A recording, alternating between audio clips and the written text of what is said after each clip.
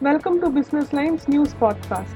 In today's episode, Annapurni V, Tuyesh Mishra, and Surabhi explain the pain points in consumer price inflation and also explain the path ahead. The consumer price index soared to a 9-month high in September. The overall value stood at 156.5, a 4.2% jump from January's 150.2. But the main pain point in CPI inflation has been food and perishables. In fact, nearly 85% of the spike in September is estimated to have come from perishables. Within the food and beverage basket, items such as meat and fish, pulses, eggs, vegetables, condiments, and spices have seen a double-digit spike in prices. Inflation in other food items such as cereals and milk has also been high. High retail inflation was visible in both urban and rural areas in September. It stood at 7.26% in urban areas and 7.43% in rural areas. Overall, the food and beverage basket accounts for 45.86% of retail inflation, of which vegetables has one of the highest weightage at 6.04%. In September, the CPI inflation in vegetables surged to 17.4% from 6.8% in August in urban areas. The price increase was higher in rural areas at 22.7% in September. Inflation in fruit prices is relatively milder, below 4%.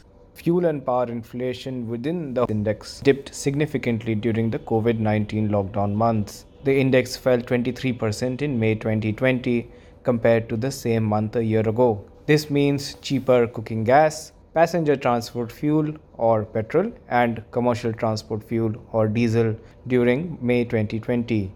Since there was no significant variation in coal or power costs, the variation in the fuel and power basket is largely on account of cheaper petroleum products.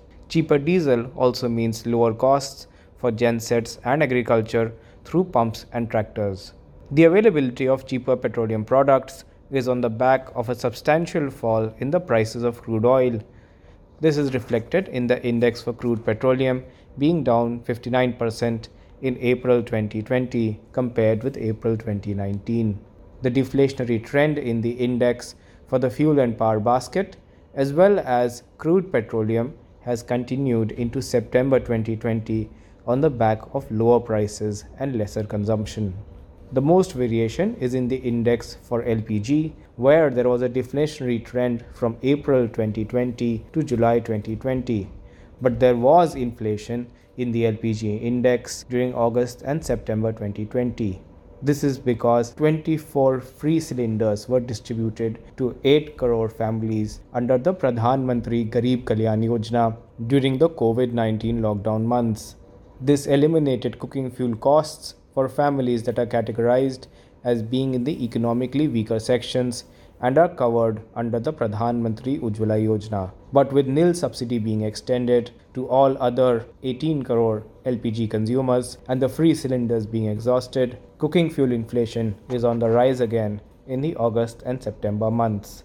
In the way ahead, it is expected that petrol and diesel inflation will remain the same, but LPG inflation might be a bit on the higher side as consumers start feeling the pinch of more expensive cooking gas. So, what is the outlook for inflation going ahead?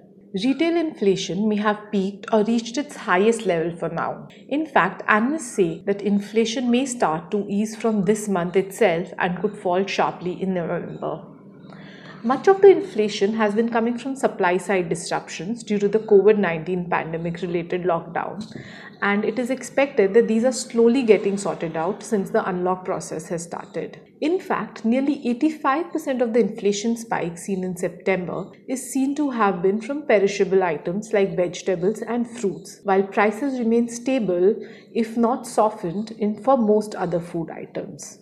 If we also recall, the Monetary Policy Committee of the RBI has projected that CPI inflation is likely to be at about 6.8% for the second quarter of the fiscal, and then it will gradually ease to 5.4% to 4.5% in the second half of this fiscal. And by the first quarter of 2021-22, it is likely to come down to 4.3%. So there is an overall expectation that prices are going to soften.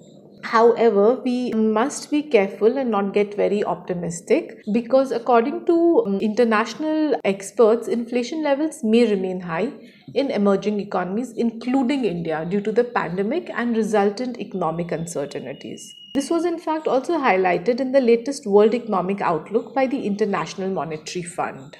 For India, it has forecast CPI inflation to rise to 4.9% in 2020, which is a tad higher from 4.8% in 2019, and then to ease to about 3.7% in 2020. But they expect it to rise to about 4% by 2025. This is just about in line with its forecast of 5% CPI inflation in emerging market and developing economies in 2020. But when compared with its projection for emerging and developing Asia, it's still higher, because they've projected inflation at 3.2% for this region.